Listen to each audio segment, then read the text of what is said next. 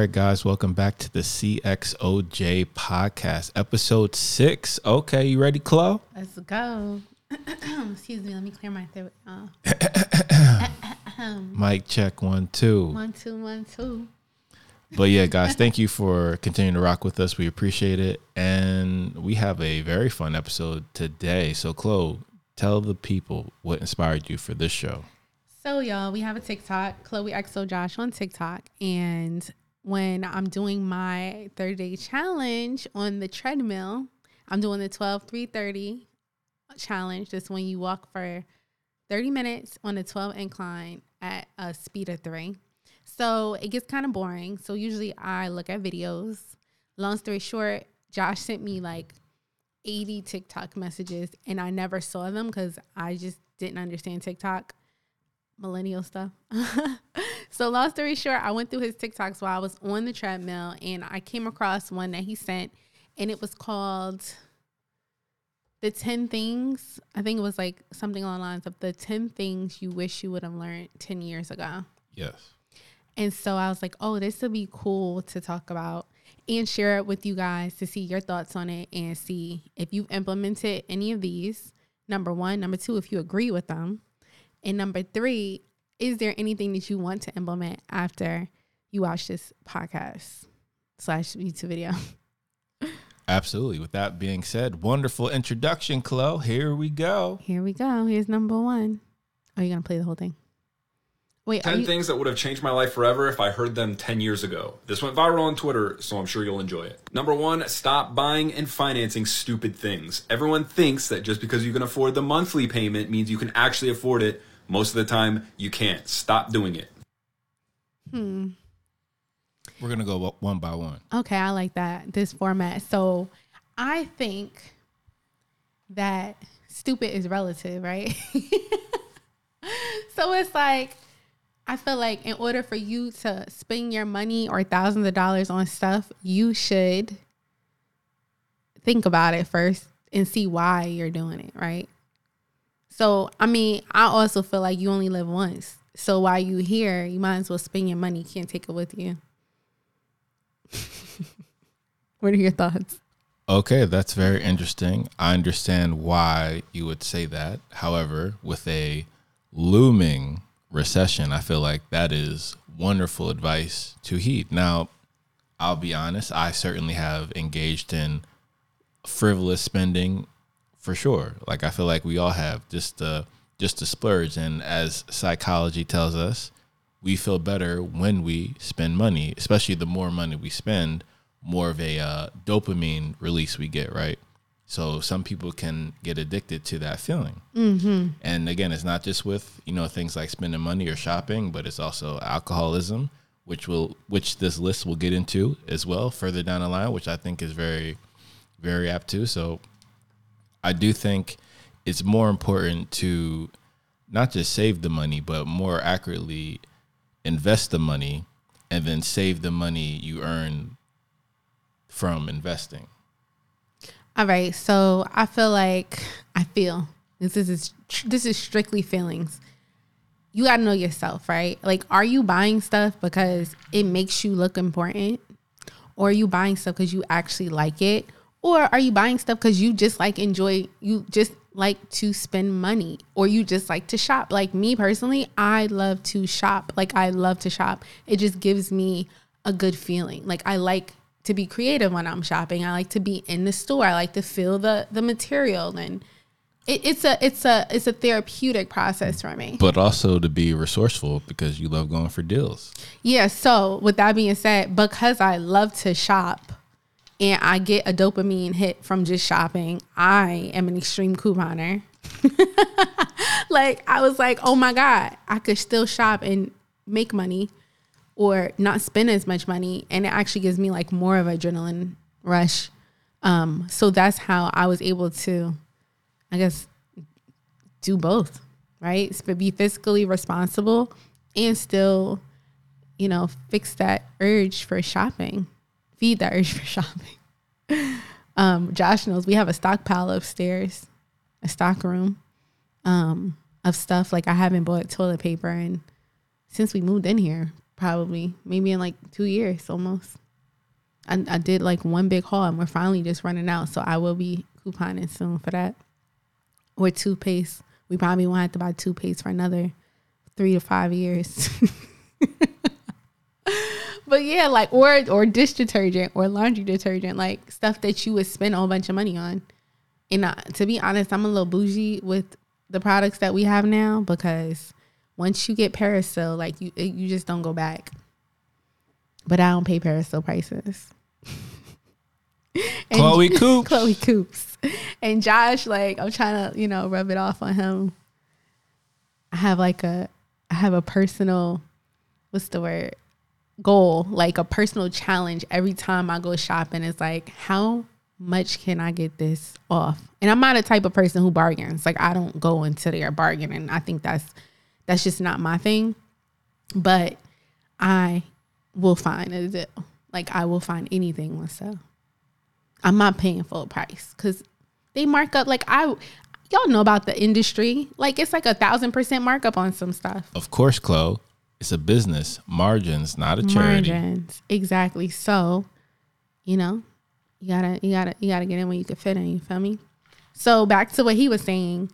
Yes, I think that you should, you might want to not spend money on things that don't really matter, and only spend money on things that matter to you. Like, don't do it just because you trying to keep up with the Joneses, or it makes you look a certain way and you're struggling to pay for that thing. That is a no-no, because it just leads to more stress. Like, if you don't have any money, sis, don't go shopping. If you don't have any money, honey, don't go shopping.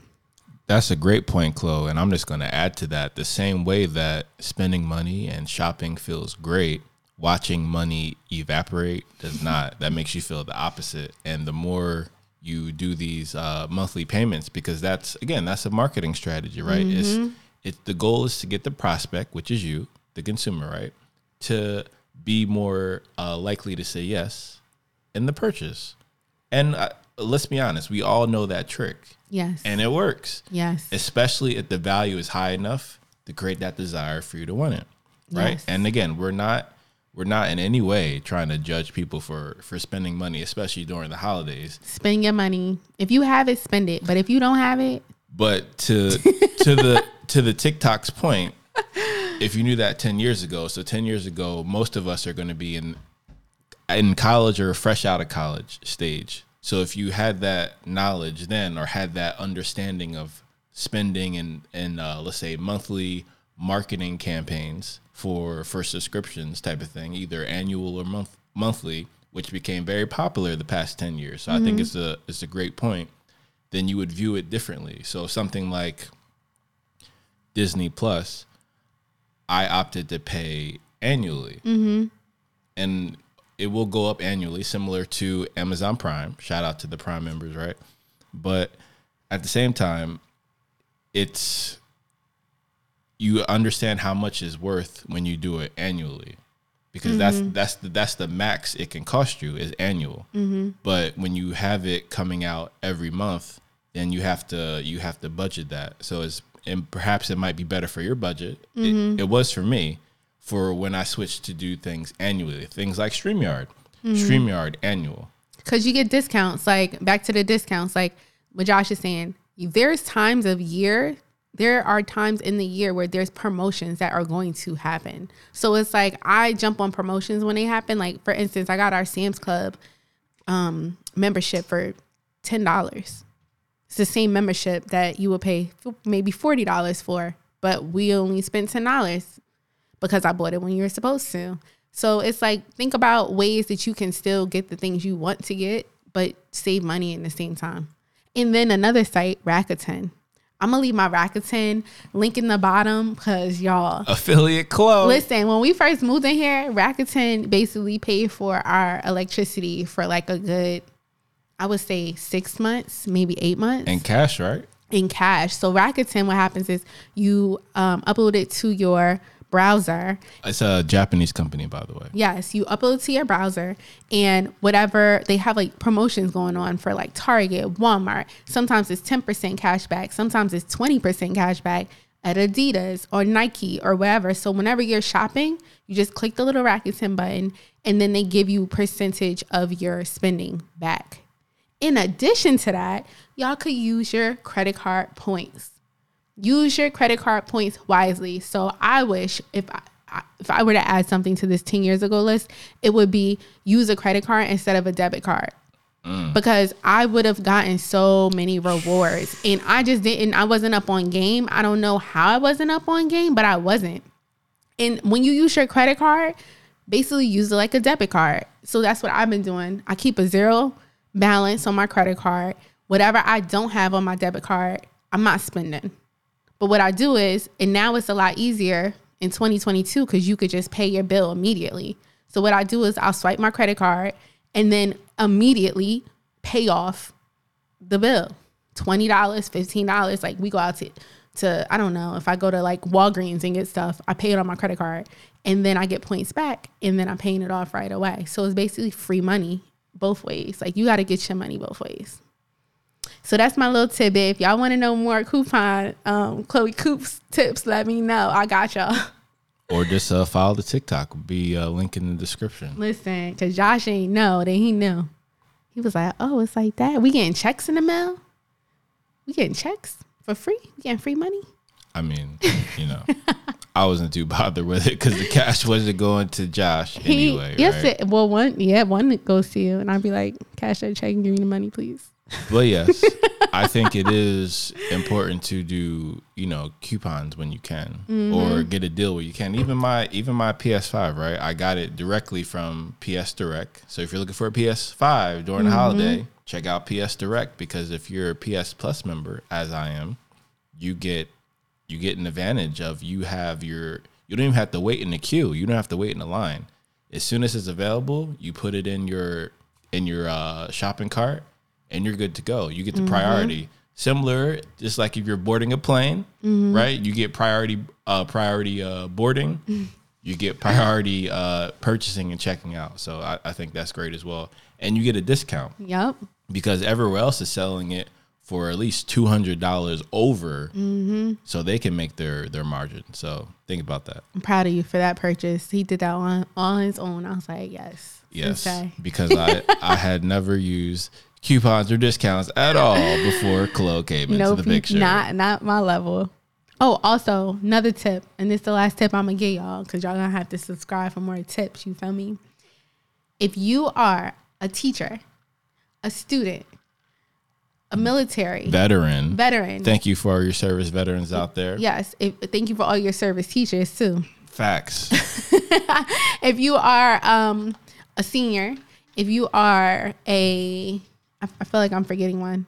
Oh, a fireman or first responder or a nurse or a doctor. Or a AAA member. Or a AAA member, okay? There are so many discounts. So many discounts. Like my gym membership is $29 a month and I belong to all the gyms. If you want to know how I do it, let me, hit that like button and I got y'all. I'll put the link when we get to 50 likes. Facts. Okay, so that's all I have to say about that one. All right, number one, and now we have number two. Number two is that life is not fair, and stop trying to make it fair. I've seen countless people and heard countless people say, oh, that's not fair. Yeah, it's not supposed to be. We're all dealt a different hand, and it's what you do with it that actually matters. Number three. That resonates with me because when I was growing up, that was like one of the sayings in my household. I'd be like, I want this. And he'd be like, my dad would be like, life is not fair. So I learned to say, I would never say, oh, that's not fair. Because he will always respond, life is not fair. And then I was like, all right, facts. He's spitting facts. So I don't know, like my household was very candid. Like they didn't really sugarcoat things for me. So I learned that lesson very early in life.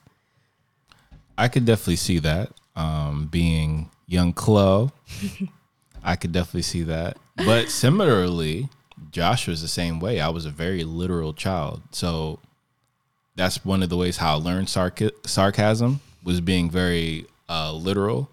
But in terms of things being equally fair, like here I am at like between, let's say, ages 7 and 10, and just measuring things like, wait a minute, that's not fair. Why is it that way? Mm-hmm. And my dad would say the same thing. Life isn't fair. My mom would say the same thing. Life isn't fair. My relatives would pass on the same wisdom. Life isn't fair, especially for certain people of a certain persuasion. Mm-hmm. So you had to learn that reality incredibly quickly, right? And okay, you learn that, but then I'm looking like, wait a minute, that isn't fair either. Regardless of, let's say, race and ethnicity, beyond that isn't fair either. Why is it that way? And I felt like with the knowledge I have now, so 10 years ago, you don't really understand why the have and have-nots have and have not. Mm-hmm. So it has a lot to do with business and let's say, the benefits of owning a business, especially tax-wise, in our country. Right? It benefits those who have a business. You get a lot of tax breaks and a lot of tax benefits, which I think is very important, especially in our community, right? And those are the type of things that I think would be best, I guess, shared with the younger generation, so they grow up having this concept in their mind. So they're not behind the 8 ball, but they're understanding how the 8 ball is created, type of thing, to use the metaphor. See, I agree. And I think that life isn't fair can be interpreted 2 different ways. I think that the key to this phrase is being optimistic, right? So not saying, oh, life isn't fair, everything bad happens to me. It's a mindset. Like, if you know life's not fair, you got to be resourceful. You have to make sure that you have the upper hand. And you just accept the rule. Like, if you're in denial about the fact that life isn't fair, you might find yourself coveting somebody else's things. Oh, they got a brand new Louis Vuitton bag. And for their Sweet 16, they got the G-Wagon. Okay. What does that have to do with you? Like, you can do things too. But when you look at things like, oh, life isn't fair, boo-hoo, I'm going to cry about it. That is a way that you're going to set yourself back, number 1. And number 2, everybody's not going to make it. I want to play that after we done this list. I actually found a quote today from 50 Cent. It is a harsh reality. Everybody's not going to make it. And what I find is the people who don't make it, in my experience, it's just my personal observations, and they mirror 50 Cent, are people who have that mindset, the woe is me mindset. The victim mentality. The victim mentality. And it's like, if you choose to be a victim, that's a choice. Just like if you choose to not be a victim, if you choose to be empowered, that's a choice. And nobody can make that choice for you. So life is not fair. It is what it is. Even people who you think might have everything that you want, they might have a perspective that life's not fair based off of, things that they want and things they aspire for. So it's like, focus on your own self, right? And when you see people with things that you want, life isn't fair, but there are enough tools out here to level the playing field. If you want it, if you're resourceful enough, and if you have that optimistic mindset and that determination and that grit, you can do it. Absolutely. And I agree 1,000%, especially what you were alluding to in the beginning, which is personal responsibility and accountability, because you have control over specific elements of your life. So your goal, as we all know, is to control what you can control, and not worry about or get emotional about and get triggered by things you can't control, because is this causing stress on your life internally that you're generating? And unfortunately, sometimes things like truth can trigger you if you're not in touch with that reality that life literally isn't fair, not fair for anyone. However, you get to observe what you can control. And then when you can control these factors in your life, which are great, things like going to the gym, eating correctly, starting a business, growing a business, now your life is, now you're in the perspective of those who are in the haves as opposed to have-nots. And then you don't have that perspective that life isn't fair, because what did you just do? You just earned to have what the have-nots do not. You earn that in that moment. So sometimes we get boggled down by the rhetoric in the media where people try to demonize people who earn money, earn a lot of money. But if you come from nothing and then you out of your own talent and knowledge and sweat equity and staying up to however long it takes to get it done, and then from the fruits of that labor, you become a millionaire, does that really make you evil? No. So we have to dispel a lot of things in our minds about creating money, especially in our community, because in the media, they support our victim mindset. So now it's a perpetual cycle where you're just in the victim mindset, and then you're not empowered internally to create your own desired reality. And then also, like, money is a big part about it, but it's not the end all be all. Like, money is just a tool to do what you really want to do. Like, if you're a person and you're working a 9 to 5 that works for you, enjoy it. Do the best you can. If it's not serving you, leave the company. Go somewhere else. Everyone's not destined to be a business owner. Some people have to work. Business owners need staff, right? And if you are a person that's in the staff, make the situation work for you.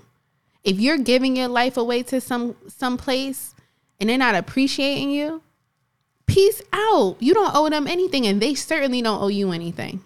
Because if you died, guess what? They're going to replace you and pay that person half of what you're earning. Within the month. Within a week, probably. There's somebody already at the job who's going to take your position. Hold on. Because I think this list is getting to that. Oh, okay. So I'll pause on that thought, but I'm just saying that you don't need to look at people and be like, oh, life's not fair, because that's a victim mentality. Or you can perceive that as a victim mentality. And that's your choice. If you want to do that and that's easier for you, that's cool. But it doesn't help you grow. It doesn't help you get what that person has. So if you find yourself doing that, take a step back, pause for a second, understand those emotions, reevaluate why you feel those emotions, and then create an action plan so that you can do something about it. Absolutely. And just the final thought before we move to number 3, no one is saying that you haven't been oppressed or your ancestors haven't been oppressed. However, when you identify with that victim mindset, then you won't take control of what you can control and get yourself out of that situation despite the oppression. So I was an athlete growing up. So one of my idols, one of my mentors was Jackie Robinson, right? Played for the Brooklyn Dodgers back when they were Brooklyn. One of the first African-American baseball players in Major League Baseball. And back then, if you were African-American on a baseball team in America, you had to be 3 times better than their best player just to get a little bit of game time. That doesn't mean you were starting, but eventually Jackie was so good. He was so dynamic. He brought so much to the game, so much value, obviously, right? Then they had to start him. They had to play him because they were winning. Why not? If you have the best player, of course you play him. And when you burst open doors, it's because you succeed despite the oppression. So selfishly, my wish and goal for our community is to detach from the victim mindset. No one's denying that happened to us, but it's happening to us. Is happening, right? Has happened. No, that's a great point, Chloe. Is happening, has happened, and will happen in the future. Great point. Thank you. You can succeed despite it anyway. That's all I'm going to say. And there we go. Now on to number 3. Are you ready, Chloe? Sure. Chloe's ready. Number 3 is to exercise and take care of your body. There is nothing more disrespectful to your significant other, to your family, and to yourself than not taking care of your body. You must do it, and if you don't, you're selfish. I agree with that 1,000%, because just imagine that, and again, this never happened to me, but I'm just being empathetic here. Imagine that you had someone who had heart issues, right? And the doctor had already told them, and you were aware that if you eat things like pork or beef, that might cause a heart attack. And then after the doctor's appointment, where you hear this news, you go to Five Guys and get a bacon double cheeseburger. Then it's kind of like, hold up, what are we doing here? I think that this becomes more evident when people have children, which is kind of interesting because a lot of times after people have children, they kind of let themselves go, stereotypically. So the fact that he's saying like for your spouse, I think it's more for yourself and for your spouse and for your family, because you want to be here as long as you can, if you can help it. Like, we don't have control over when it's our time necessarily, but we do have control over how we take care of our bodies. And it's not fair. Life's not fair, but it's not conducive for your children to have to take care of you because of the poor life decisions that you've made. Now, if you could circumvent that by being aware, right, of what can happen to you if you choose to use drugs, if you choose to eat unhealthily, if you choose to refuse to work out or keep your body at a standard that is up to par with your health, if you choose to put things in your body that aren't healthy, you're not the only person that is going to reap those negative benefits. I mean, negative effects. Your children will. Or your parents or your siblings, somebody who has to take care of you. Like, I'll just say there's people that I love and care about that have chosen to do things to their body, and that's their choice, right?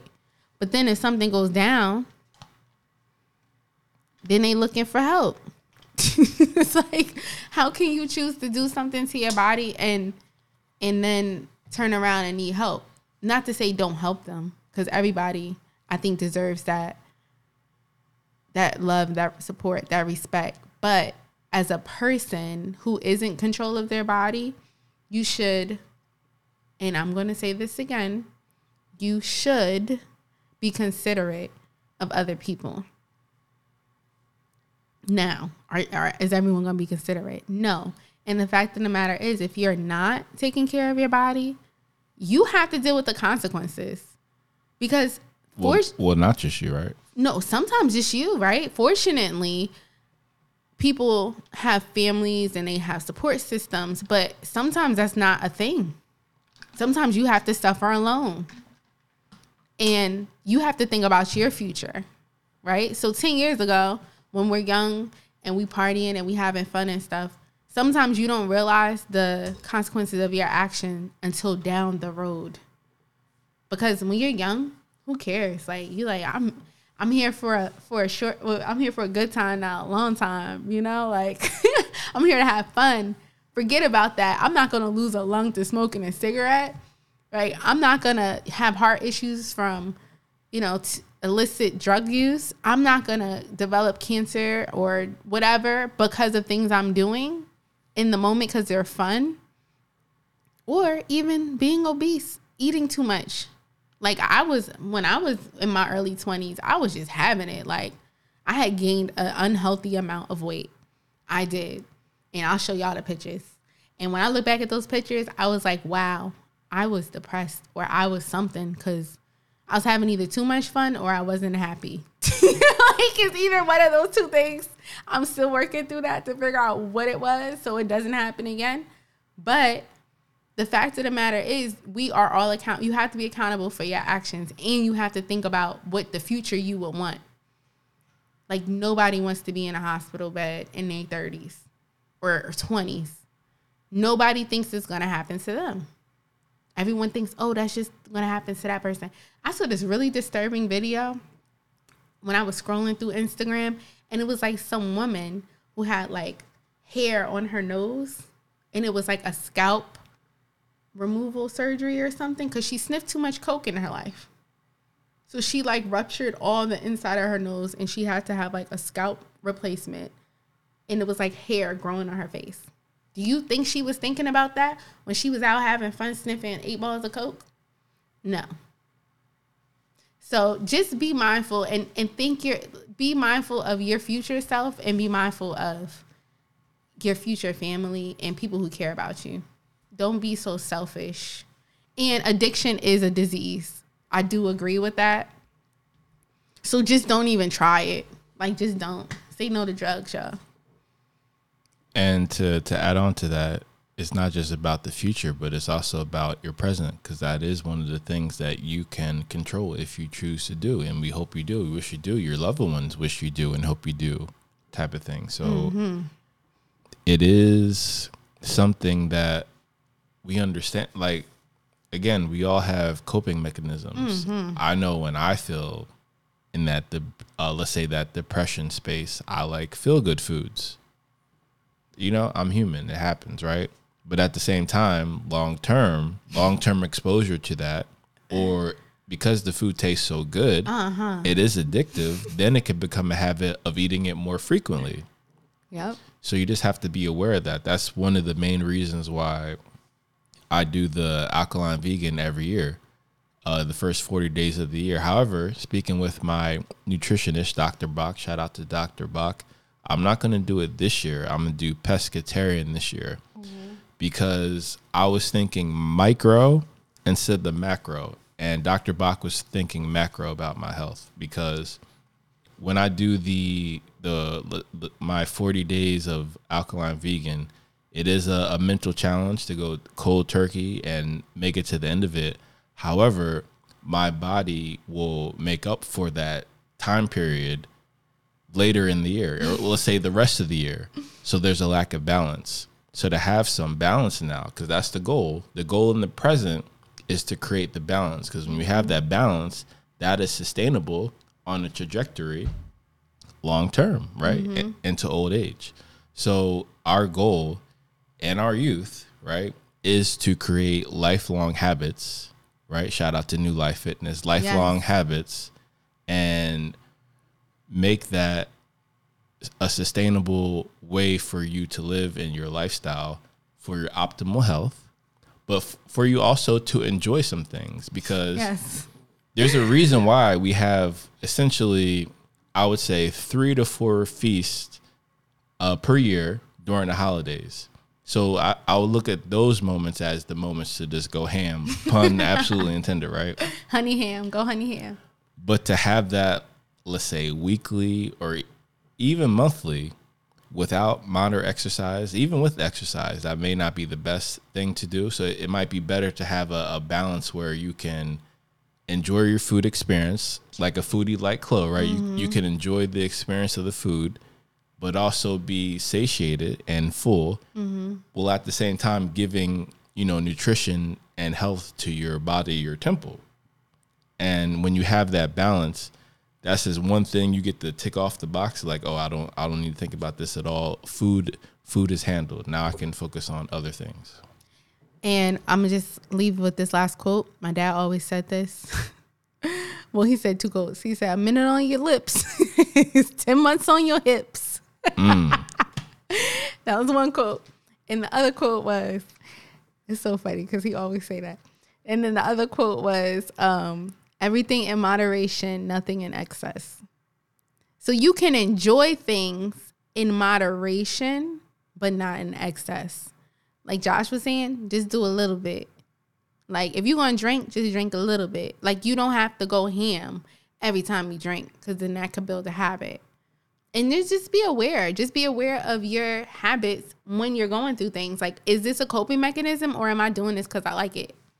Am I doing this to survive, or am I doing this because I enjoy it? Facts. That's a good question or filter to ask yourself. Like, am I eating this food because I like the way it tastes, or am I eating this food because my body is telling me I need to eat this right now? Bam. That's it. That's all I got for y'all. Wait, that's it? That's it, Chloe? That's it. Drop a bomb. Drop a bomb. No bombs yet. No bombs yet. All right. I'll take a horn. Number 4 is that your employer does not care about you. You must be selfish with your living and how you make your income. If you aren't, you're going to be taken advantage of. It's just a simple fact. Can I speak on this first? Sure. So, your job does not care about you. They don't. If your name is not on the side of that building, they don't care about you. They might care about you a little bit, but they don't care about you as much as you care about you. Number 1. So number 2, like, and I talked about this a little bit earlier, like, I personally work for a company that was just very bad for me. It was good for me. Oh, worked as in past tense. Worked, past tense. I don't work there anymore. It was just not good for my mental health. And it was weird because the way that the company was structured, I feel like they did that on purpose. But it made me a stronger person, but it also created damage, like PTSD. Yeah, I'm undiagnosed, y'all. I don't know, but it took a long time for me to get over the trauma from that working environment, to be honest. Very strict, very what's the word? They deprived us of food, they deprived us of sleep, rest, no food, no rest. We had to be on our feet 10 hours a day. Mentally fatigued, physically fatigued. It kind of sounded like the Army. It sounded like I went to, like, if y'all thought about just me talking about this, y'all probably would think I was in, like, the Marines or something. But it was structured like that. Did it make me stronger as a person? I think it made me grow and gave me experience to know that my life is not worth a fictitious goal or a fictitious vision that I didn't create myself, right? So it's like, if you're going to put that much effort in that blood and that sweat and them tears, like real live tears, like when I was working at this place, I saw everybody I worked with cry at least once a week, sometimes once a month. It was a very stressful environment, like boot camp. Does that bring you closer to people? I don't know. I think that if I talked to someone who worked there, they probably would have had similar experiences. Do I appreciate that I put myself through that? Yes. But I left. I had to go. It was not healthy for my mental health at all. So if you find yourself in a situation like I was in, maybe you should reevaluate. Are you there because you're attracted to toxicity?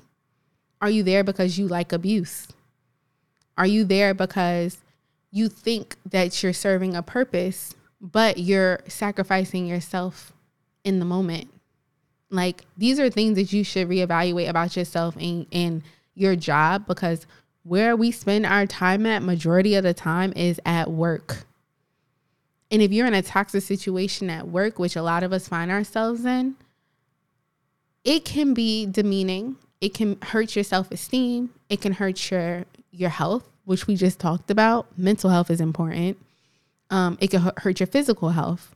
Like, a lot of people that I worked with had physical ailments from that, working that position. And it was like, this is not the way to do things. Like, my personal opinion is a place that you go to work at should be a place similar to the place I work now, where you're nurtured and you're built to reach your full potential, which is something that I appreciate because I worked at an establishment like that I understand what it is that I need and where I thrive at. And it makes me appreciate the position I'm in now more than ever, honestly. Like, I enjoy going to work. I look forward going to work. I look forward to learning something every day. And I feel like, and this is just my personal opinion, you should be a place where you're appreciated. And how your job shows you appreciation is they give you the means and the opportunity to grow to your full potential. So if you're in a space like that, then, in my opinion, your job does care about you, or your colleagues care about you. And guess what? The moment that they stop providing you that space to grow and that space to thrive, then you leave and find somewhere else that you can do that. Because life is just, in my humble opinion, and if I would have told my younger self this, it's about finding where you fit and finding where you can grow. And being a place that doesn't stifle your creativity, doesn't stifle your growth, doesn't put you down, doesn't shame you, doesn't hurt you. You know, look at it kind of like a relationship, right? A partner. You're there for the paycheck and to grow, and they look at you as an asset to help them get to their bottom line and, you know, a profit, hopefully. So it's a quid pro quo relationship. And if you don't know what that means, it is a give and receive. It is a reciprocal relationship. But the moment it becomes a relationship where it's not reciprocal, man, check up them deuces and peace out. Like, we got the internet now, y'all. We got the whole internet. You could find a job in 2.5 seconds. You can learn a skill. Shout out to LinkedIn Learning. Shout out to YouTube University, okay? And Google. Find a job that you like. Find a job making money. Upskill and peace out. Because it's not worth your time. I missed a relative's funeral at that place. And in hindsight, should I have done that? No. But they made me feel like if you miss a day of work, you're going to get fired. Like, it should never be a looming air of you're getting fired over your head. Like, that is just not healthy at all. At all. It's not. And if you're in a position like that, I encourage you to get what you need to get, and you need to peace out, because that's stress. You got a bomb? Can I drop a bomb? No stress. Drop the mic and walk out the door and say peace, y'all.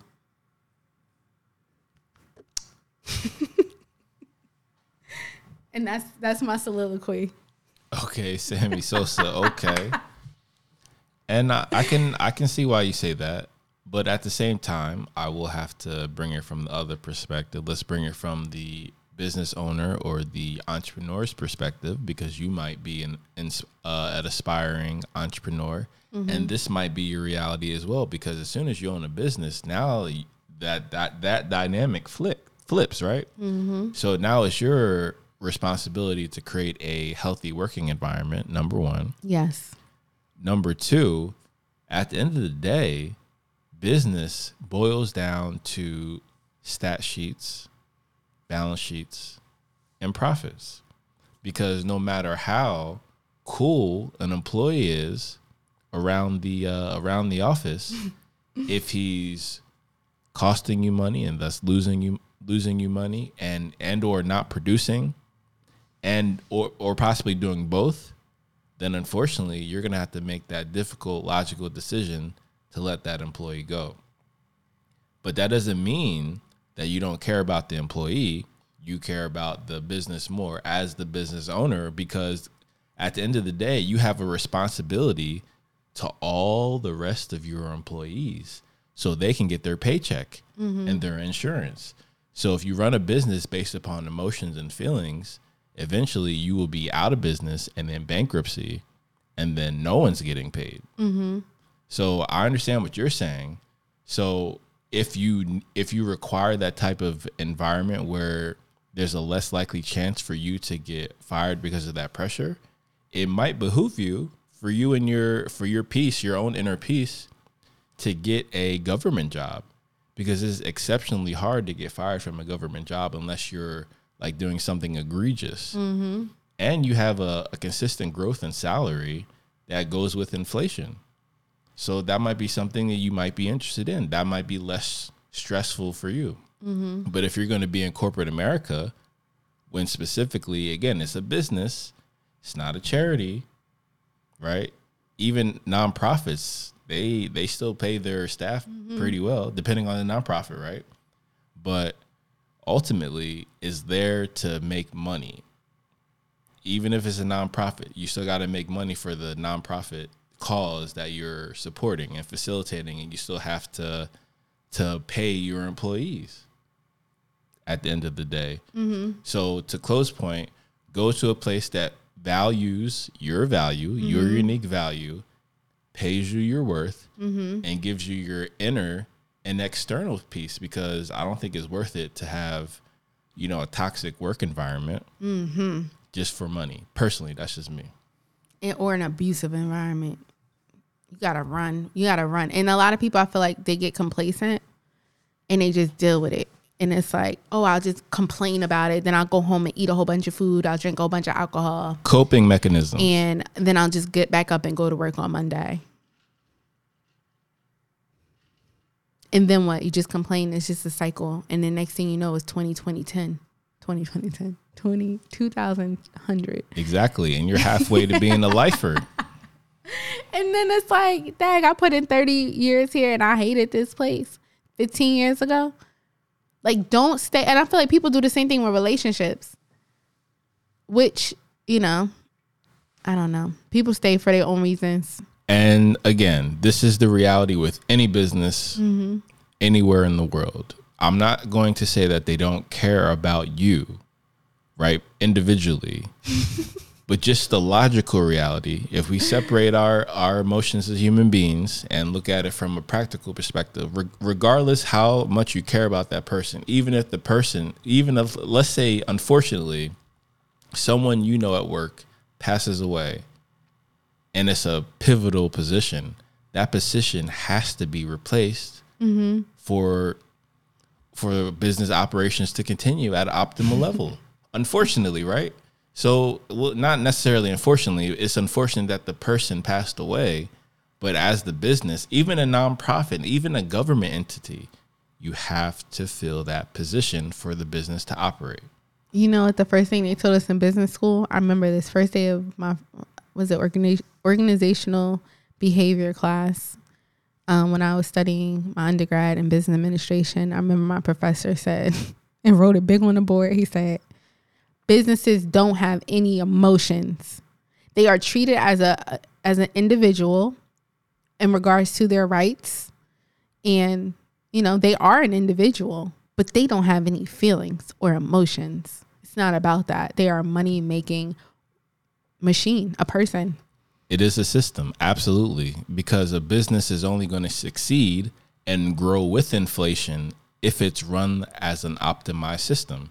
So if you're going to a place that you see as dysfunctional, eventually it will catch up to them, right? So it makes more sense for me, in my opinion, to go to a place where that values you, that, as Chloe alluded to, invest in your success.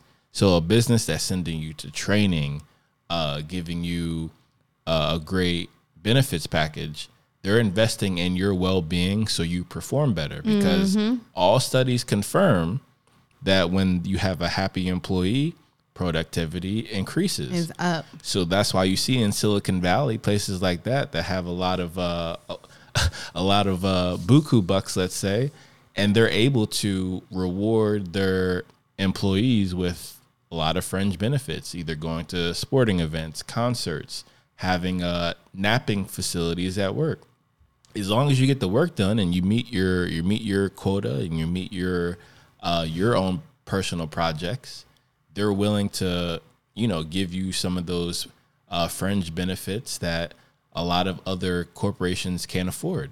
So to me, it just makes more sense to go a place where you're valued, where you can increase your value, especially if they're investing in you to increase your value for your skill set, for the organization, because then you become more valuable to them, and then they will hopefully compensate you for that value. And if not, you can always leverage that and go to someplace else that will value you, perhaps a competitor. Because remember, at the end of the day, businesses do not have emotions, even though legally they're entities that are similar to a person. The business itself, the system, does not have emotion. So it makes more sense if you're making a business decision. That's why we say it's a business decision. It has nothing to do with emotion. It has everything to do with business logic and thus profits. I'm not saying that's right. I'm not saying that's great. I'm saying that's the way it is, and things will never change. Shout out to Tupac. Well, I think also, just to wrap this up a little bit, it's a tool. Like, your business is not your life. Your life is your life. Like, people sacrifice their lives for jobs and then they get laid off because they didn't understand what it was. It's a tool. And the minute your tool is not sharp enough to cut, and say it's a knife, it's not sharp enough to cut, through the steak anymore, what do? You go get a new knife. You don't just keep using that knife and complaining about it. Like, oh, it's not sharp enough. Like, bro, the knife wasn't sharp 10 years ago and you still trying to cut your steak with it? Like, it's a tool. And they don't care about you. They don't, even if they appear to care. And when the minute it doesn't serve you, you peace out and go somewhere else. And and then you grow there for the amount of time you need to, and then you can go somewhere else. It's very simple. And I feel like our parents' generation was different because companies treated them better. Like, they had pensions, it was like a whole different situation. So they felt kind of compelled to stay at places for 30 plus years. Well, they were more trustworthy back then. Appearance wise, this is before the internet. or before, things like scandals or things like Enron or Ponzi schemes where pensions evaporate. Yeah. So it's not really a fault sometimes of the organization. This may invest with an unscrupulous character unbeknownst to them. I mean, it's their fault. You could blame them. Oh, they're definitely liable, but you could definitely blame them. Regardless, you're still not getting your money back. You're not, and that's the problem. So it's like, so have some irons in the fire. We're gonna talk a lot about entrepreneurship, especially in our community. Our community benefits so much with entrepreneurs, just like Tulsa. I believe in the Tulsa Wakanda model, where you have tons of innovative things and creating a lot of value internally in our community, and it does wonders. So definitely support your entrepreneurs, especially during the holiday season. Yes, sir. All right, next one. Is that an hourly wage is extremely inefficient. In 2022, we have these devices in our hands that can do anything and tell us anything. If you're not using it as an income source, you're falling behind. We have so much information at our fingertips right now. So it's like, there's going to become a point where I feel like, even though there's a lot of information, too many people are going to be taking advantage of it. And then it won't be like a learning curve anymore. So, we kind of like the first generation of that. So I think you should take full advantage of it. And another thing is, like, there may become a point where YouTube is just too oversaturated with things. So, open up your phone, figure it out before we're on to the next thing. That's definitely a fair assessment. I'm just going to water bear here. If you know, you know. And yes, it is the age of information and facts and logic. Unfortunately, it's being combative with, let's say, emotion that is void of logic. So when you have those combative forces, it causes a lot of toxicity, as we see in current times, unfortunately. However, as we talked about before, we have control of our mentality. So that's what I would say about this one. Okay, I agree. I'm going to like number 6, and I don't care. Alcohol has no benefit whatsoever, and anyone arguing that it does is just coping. It's a simple fact. This is one I talk about all the time on YouTube. I agree. I mean, alcohol is fun. It's just like chewing bubblegum doesn't have any positive effects, except for it might make your breath smell good for a very short amount of time, but whatever. I mean, like, everything on this earth is not just for us to do better. I don't know. Some things are just for fun. Like, sometimes you want to turn your brain off. Sometimes you want to go out and have fun and just chill. Like, and what I can say to this is everything in moderation, nothing in excess. So when you find yourself becoming codependent on a substance, or not codependent, dependent on a substance, that's when it goes from a situation where it's cool to where it's not. But it is a waste of time. Like who's running around talking about drinking is not a waste of time. Maybe people who are wine connoisseurs, because they get paid to do that, or people who are whiskey connoisseurs. Speaking of vodka connoisseurs. Speaking of whiskey, as we have our bar behind us, shout out to this Black-owned company over here. The dearest Uncle Nearest. Uncle Nearest. 1884 white label. And also has a premium version as well. We have this is the one we enjoy the most in terms of taste. Mm-hmm. But there's a premium one which is strong. Those you probably want to save for special occasions, kind of like a Macallan, but in a different sense, right? But and they just came out with a rye as well. Shout out to the Brown Juice Barbershop. So I'm gonna read the back really quick. It says, Uncle Nearest 1884 small batch whiskey. Uncle Nearest 1884 continues the remarkable legacy of Tennessee distilling legend Nearest Green, the first known African American by his, I'm sorry, I skipped a line.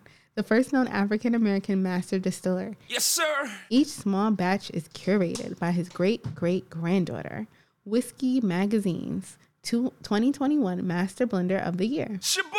Victoria Edie Butler, utilizing the process of maple charcoal mellowing that Nearest helped perfect over 160 years ago. 1884 delivers a whiskey that is as smooth as it is complex. So I would say that there is no benefit to this besides it tastes good. It's kind of like French fries, right? There's no health benefits to it, but it's a benefit to your tongue. Absolutely. That is definitely accurate. As human beings who have been raised in this era, we are very much familiar with consumerism. We have our own habit of consumerism, whether that be shopping, as we talked about before, or what your mindset is. If you have a negative mindset, your filter is negative, so you're consuming everything with a negative filter. And then number 3, then you have this is the very important one. Okay. You have the opportunity to create a reality. So if you only have negative thoughts, you're only going to create a negative reality. If you think about what you can do, what you have the confidence to do, what information, as Chloe was talking about, you have, because I know me, I get analysis paralysis all the time, right? So when you're confident enough to apply that information, you make it wisdom because you applied knowledge, right? So if you want to be wise, just apply that knowledge. And that's one of the things I'm always telling myself to take that leap. So I take action, because if not, I'll have analysis paralysis. And back to what he was saying, alcohol is a waste of time, but it's also fun sometimes. So just don't overindulge. Balance. All right. Next one. You got to cheer for yourself more than your favorite sports team. There are so many people on this earth that devote their lives to teams and players that they've never even met and that don't even know they exist, and they don't even cheer for themselves or work on their own dreams. It's the reason why so many people are unhappy. I think this is my favorite one on the list. This is so true. And it goes back to negative self-talk. Like some of us seem to be very negative within our own brains, and we talk ourselves out of things, but we'll cheer and be the biggest advocate for someone or something that doesn't even know who we are. It's kind of like wishing, insert celebrity's name here, a happy birthday, but you don't even say happy birthday to your friends or like people that you know. Like they don't even know you. So it's kind of like you need to, or not even say happy birthday to yourself. Like, how do you not celebrate your birthday, but you celebrating a celebrity's birthday who never seen you before? Like, that is something that you should think about. That is something that you should evaluate. Why is that? Because your biggest advocate should be yourself.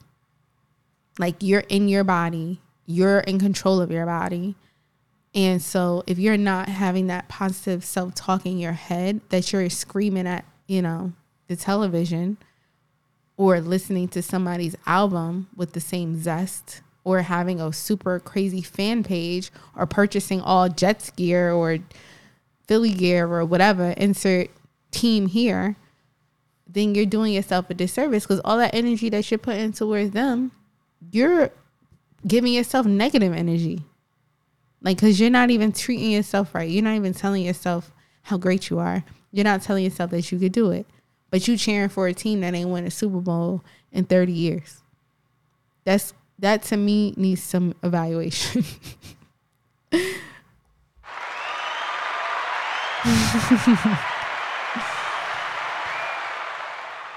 And I'm reading this book right now. It's actually called, let me get the name for y'all. It's about social emotional learning. And the book is called, sorry, it's loading. It is called, why is it not in this thing? Heart and Mind, Teaching with the Heart and Mind. And it's by Lorea Martinez. Teaching with the Heart and Mind. So it's this philosophy about social emotional learning and development. And one of the chapters that I'm on now is talking about self-talk, positive self-talk. And in one session that she did, she had everybody write on a piece of paper what they would tell themselves if a negative situation occurred. So she had them write it down on a Post-it. These are all adults. And then she said, okay, take your Post-it and pass it to the person left to you. And so many people were ashamed and they didn't want to pass that Post-it on to the next person because they were like, wow, I don't want them to feel this way about themselves the way I'm talking to myself. So for me, it's like that just is just a snippet of how we are just so judgmental about ourselves. And a lot of time it's reflected in how we're judgmental on other people, right? But you got to fix your internal. You have to think about, like, you need to tell yourself good things. You need to wake up every day. And that's why positive affirmations are so powerful and so important.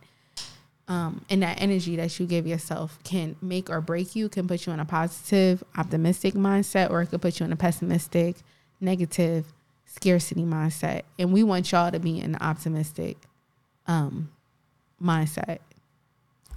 With abundance. With abundance. I agree completely. And I made it very simple for myself. I had to look at Josh in the mirror and be completely transparent with myself. And for me, anyone who is, let's say, promoted for monetary reasons for both the promoter and the receiver of the promotion. So let's say celebrities, right? Includes athletes, because that was the aspect about the sports team, right? That's a form of idol worship. It reminds me of the Coliseum. Mm-hmm. So when you have those elements in life, unfortunately, it has a reaction. Every action has a reaction. Mm-hmm. So as Chloe was alluding to, the reaction to this type of idolatry, if you will, because that's what it is in the modern times, right? If you have that element, then it causes internal comparison. You always have to compare yourself to everybody. Oh, if I'm not doing this, I'm a failure. And that's not necessarily true for your situation. However, how the world is presented, it can make other people feel like, damn, I'm really not doing anything. Or it can make you want to adopt that victim mindset, which again isn't serving you with all the potential and talent that you have. So mindset is incredibly important. And unless you're only looking at sports and athletics as entertainment, and that's all it is. Like, you can be upset about your favorite team losing for about 15 minutes, but at the end of the day, if you have a wonderful family, if you have, children growing, if you have awesome pets, awesome relatives, awesome life experiences, that's the true blessing. Mm-hmm. And you realize that when you get older, but in the moment you don't, especially if you're emotionally engaged at a very fanatic level, right? So as entertainment, sure, you love it in that moment, but beyond that, it doesn't define you. And that's where the self-talk comes into play. And the story you tell yourself is the story that you will present to others. And is the story that you'll ultimately live. Like, I remember, so my goddaughter, Malaya, she stays over with us once a week. And yesterday, she had a whole conversation about good luck and bad luck. And she was like, I had good luck all last week. And this week, or she said she had bad luck all last week and good luck this week. I said, girl, ain't no such thing as good luck and bad luck. It's about how you're perceiving the information that you're receiving. I said, and if you adopt a positive mindset, if you adopt an optimistic mindset, you'll always have good luck because you'll always see the positive in even the bad things that you may be perceiving in the moment as bad. You will see the good in them. So then you'll always have good luck. You'll look back at something bad that happened and we'll label it bad, even though things are not bad or good. They're just things that happen. And it's how we interpret those things that happen. And we put labels on them, right? So I told her, I was like, yeah, yesterday, funny story. She was getting out the car and she dropped her Lunchable on the ground and all the cheese fell out and she was mad. She was big mad. Because I told her she couldn't eat in the car because she always be leaving stuff in my car. So she was big mad. She's like, oh, man, see, it's my bad luck. All the cheese came out. I said, it sounds like you got good luck to me because them little piece of things ain't roll out. I said, you still got some left in your Lunchable. If it was really bad luck, I said, it could have been worse. You could have had nothing left. So it's kind of like, you got to look at the glass. The glass is half empty and it is half full. But how you look at it will determine the outcomes that happen after that. Right? So then she looking I had her kind of reframe her thinking. And that's my goal for her, which is something I did adopt 10 years ago. Have a positive mindset set because it's like the yin and the yang. In every bit of bad, there's a little bit of good. And in every good, there's a little bit of bad. So it's like you got to just appreciate the good and look for that. Because if you're not looking for it, it's easy to fall into that victim mentality. It's easy to fall into, oh, bad luck, it's me. Everything happens to me. Oh, life isn't fair. Man, if you don't look at the good, you playing yourself. You got DJ Khaled, you played yourself? I do, but that's being safe for 2023. Listen, you played yourself. You need to say that as me. You just say my voice. You played yourself. But seriously, you played yourself. And so it takes practice. It's not something that's going to happen overnight. You got to practice that. You got to practice looking for the good, just like you practice looking for the bad your whole life. If you're one of those people who see the bad in everything, you practice that or somebody taught that to you. So you got to retrain your thinking. And I promise you, when you retrain your thinking, it's not as bad as you thought it was. Because there's always a little bit of good in everything that happens bad. The worst thing that could have happened, something came out of that. That is a positive. Drops Mike. Drops a bomb. This is sink or swim, baby. You're treading water. Step it up. What do you got? Step it up. All right. Ready? Invest early and invest often. If you're not investing or finding a way to grow whatever it is that you've accumulated, then you're falling behind to inflation and many other things. I said this way before the inflation topic was popular, and I'm never going to stop. Investing is always a tricky one for me. Because they be like, invest. But they never say when you invest in certain things, you could potentially lose everything. It's a gamble. And I feel like when people say this, it's just like a one of those catchphrases. You need to invest early. Bro, you're not telling me nothing. What do I need to invest in early? I need some specifics. Because if you're telling me to invest in the stock market, when we was growing up, 9/11 happened.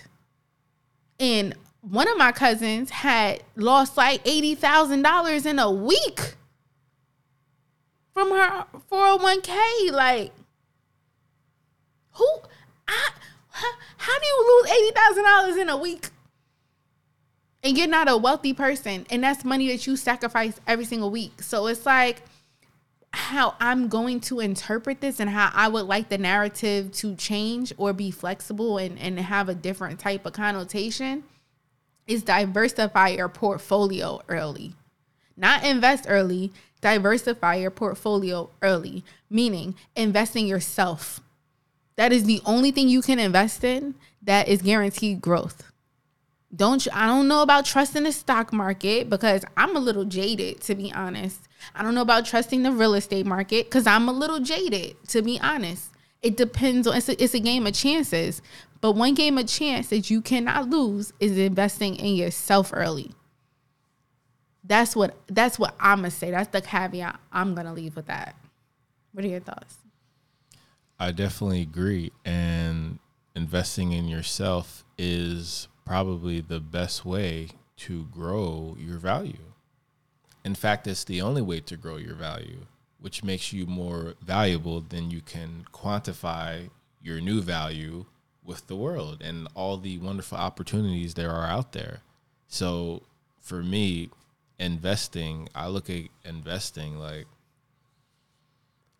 at investing in companies sometimes similar to how people talk about, sports or fashion in the previous time, or celebrities, right? Like in terms of the idolatry, if you will, right? So for me, it made more sense to invest it in me as opposed to those other entities. So with sports, you can invest time and money and emotion, and then you're drained. So, and that can apply to, celebrities or, any type of reality TV shows, any of that foolishness as well. Same thing.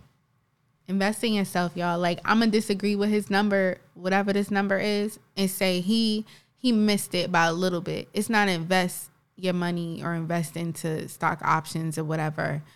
It's investing in yourself, because nobody can take your knowledge away from you. But with that, investing in yourself, don't just learn things, learn how to apply them. Because you can be the smartest person in the room. You could be the smartest person in the world and have all these great ideas in your head. I'm sure all of us have had an idea for an invention, and then we see a commercial for it on TV and we like, dang, I should have made that. Why didn't I think of that? I thought of that. Why didn't I go through with it? Like, investing yourself in how to be active, how to have action behind those thoughts. Because if you're keeping your thoughts inside, you're holding back from the world. You're holding back the expansion, the creative expansion, and you could potentially be holding back helping people. And guess what? The way knowledge works is that you're not the only one who thought of it. There's millions of other people who thought about it, but you need to be action oriented. You need to figure out a way to get out of that box and believe in yourself. And that goes back to the last statement we had about self-talk and telling yourself you could do it. And honestly, one person that comes to mind is Kanye West. And he's so controversial at the moment, but you can still respect his hustle. He says it, he believes in himself more than anybody. And then he knows how to put that into action. Not to say you agree with everything he says, because just because somebody's good at something doesn't mean that they're, politically correct or you should share their ideals, but you can still respect their path. That's what I'm gonna say to that. I just wonder sometimes, like, how miserable is your life that you have to focus on negative things, that you just can't enjoy things. Okay. Yeah, that's definitely fair to say. And I mean, at the same time, once you have created a certain income level, you probably do want to put it into the stock market at that point. Or something. Maybe not the stock market. Like, you really trust the stock market right now? Not for small amounts. Okay, let me just give my perspective. I respect your perspective. But in my building, when I leave work every day, there's a giant the ticker. There's a 70-inch TV that shows you red. Yep. Red. So if I was a person who invested millions of dollars into a stock and then they went down 300% today, they're negative, I just lost a whole bunch of money. Which is why I say diversify. And don't get too attached to money. Like, I feel like we have this, and I think this has been indoctrination, that money is just so important. Like, people kill people over $50. Like, money is just a symbol of freedom.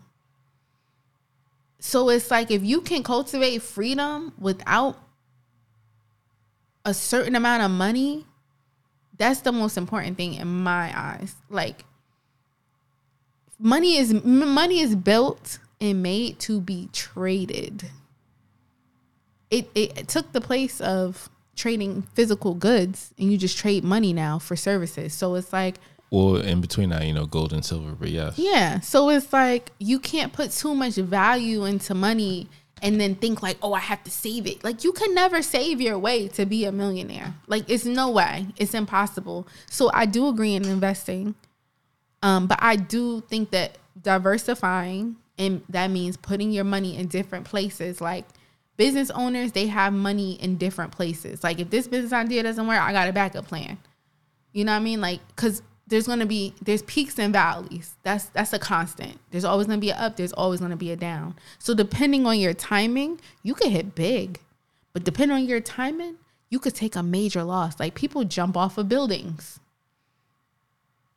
Like, because they've had such a huge loss. So it's kind of like you got to be willing to take that risk, number one, willing to accept the good and the bad. And that's just being real with yourself, right? It's like going to a casino and gambling. It's a big dummy. It's a 50% chance you're going to lose. Actually, let me rephrase that. Unless you go there to lose the money as part of the thrill, and you can afford to lose it and not lose a sweat.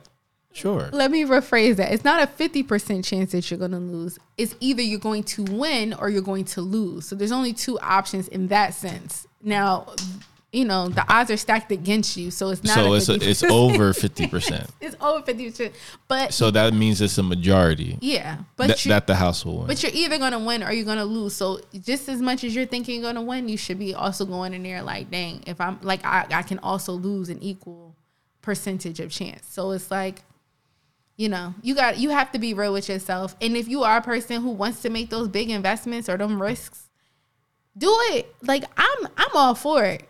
But don't be mad at your decision. Just keep going. Like, if you lost 60K, 80K, be like, well, it's just money. It happens. Now, how am I going to bounce back from this? Because there was an aptitude test, and it was like, what is the biggest characteristic that is in people of success? And it was grit. That's it. All you need is grit to be good. That is the main ingredient for success, is to keep going despite your challenges. So when you can master that, you mastered the game. You master life. Because as long as you're not deceased, you're here and you still have opportunity to keep going. And you just take your losses and you become optimistic about it. You learn from your losses and you just apply that to the next thing. And you just keep trying and keep going. But the minute that you wallow in that sorrow is the minute you done. Point blank, period. And that's the opposite of grit. That's giving up. All right, time for 9 and 10. Wrap it up. Practice being positive every single day. It isn't just something you can do overnight. You have to practice it. You have to learn not to complain. It is a process. Trust me, it will help you. I agree with this 1,000%. I think probably one of the best things I ever decided to do in my personal life on earth. So I appreciate that I was able to discover the wisdom of thinking positively, consciously, make that a habit, and then wonderful things will come to you abundantly because of that. Facts. I mean, he's just saying what we've been saying this whole time.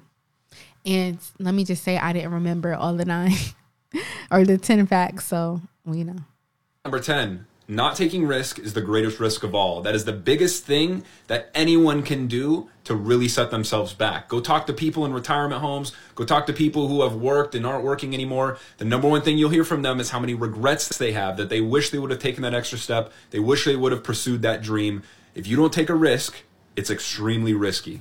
The unknown is what keeps people up at night. What if I would have did this instead of that? Analysis paralysis. But after the fact, like when the opportunity no longer presents itself. So like we're fairly young, so it's like there becomes a point in your life where you don't have the resources to be flexible anymore. And at that point, and it's a mindset partially, but it's also because of obligations that you've created over the years, right? So it's a mixture of both. mindset mostly. I feel like a lot of times when you get older, and this is just from my observations, that people just kind of accept, which doesn't necessarily have to be correct, but they accepted that, hey, I'm done. Like, I can't change. Like, I can't go back and change the past. In my future, I can't really do too much because I'm limited, either physically, mentally, whatever. So there's a point where that happens, the wall. I'm going to call it, because we use the wall for other things. But there is a wall at a certain age where you're like, dag, I'm here, and I didn't do what I told myself I wanted to do. And it's too late now. And I think that that's where the word regret comes from. It's kind of like if you've ever been into, some things just pass and you can't get them back. So, I mean, one thing I learned, and I told myself 10 years ago, was to step outside of my comfort zone and stop being so scared of trying things. And it helped me. It helped expand myself. Like, and I feel like if I would have missed out on some of those opportunities, I wouldn't be who I am today. Like, you know, you just kind of have to just get over that fear and just be afraid and still do it. Take risks. And not just like risks that are life-threatening or can potentially have a bad outcome. We're not saying like, you know, drive around with a loaded. Okay, no. A loaded car full of people in your back seat with no seatbelts. You got to take calculated risks that are risk for the good, not for risk for the better, not for the worse. Like, nobody's telling you to be a ride or die and take that risk. See, I like to combine these, right? So one thing you said before is invest, right? So for someone who may not have the confidence to invest in themselves, that would be the risk worth taking. So it's really important to, of course, examine each one of these in isolation, but see how these overlap. And when you combine all of them and really apply that wisdom, it's a compounding effect. I agree 1,000%. So that's the list, 1 to 10. That's our little spiel. Is that how you say the word? Spiel. I don't even know how to spell that. Google, how do you spell? Siri, how do you? Do you know how to spell it? I could guess. SPHELE. Spiel. Or is there a V in there? I guess Google let us know. Yeah, y'all. That's our little take on these top 10. Oh, I want to play one more thing for y'all. Can you play that video that's on my my Instagram? It's on my story.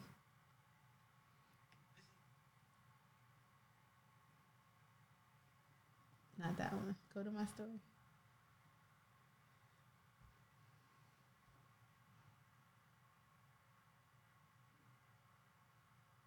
Where did it go?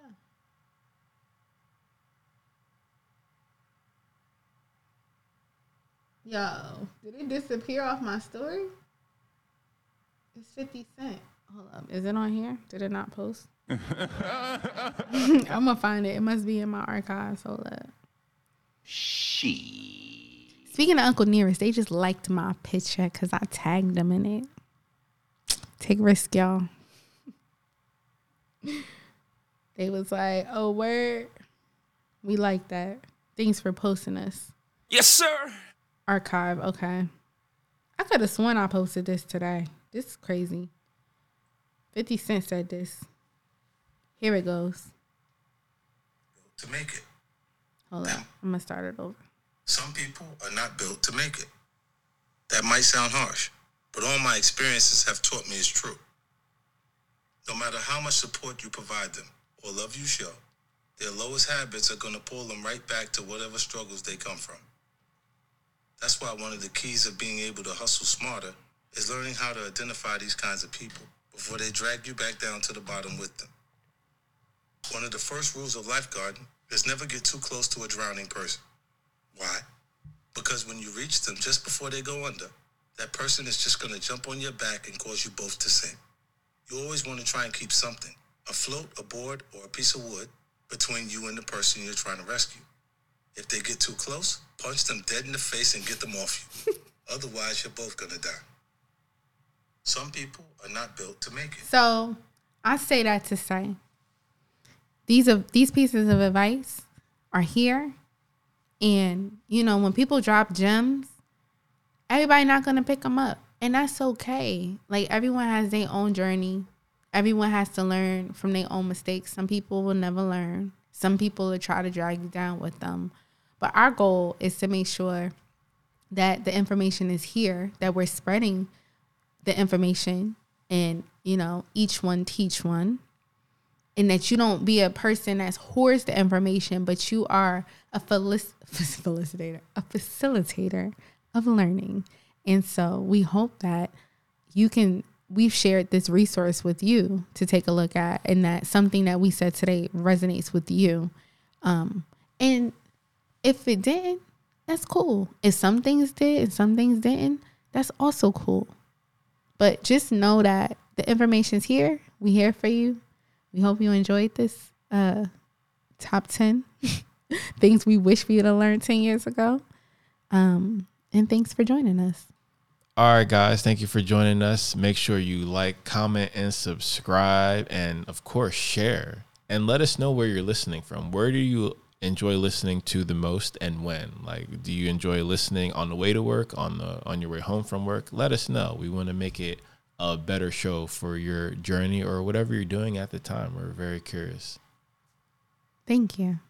Peace. Peace.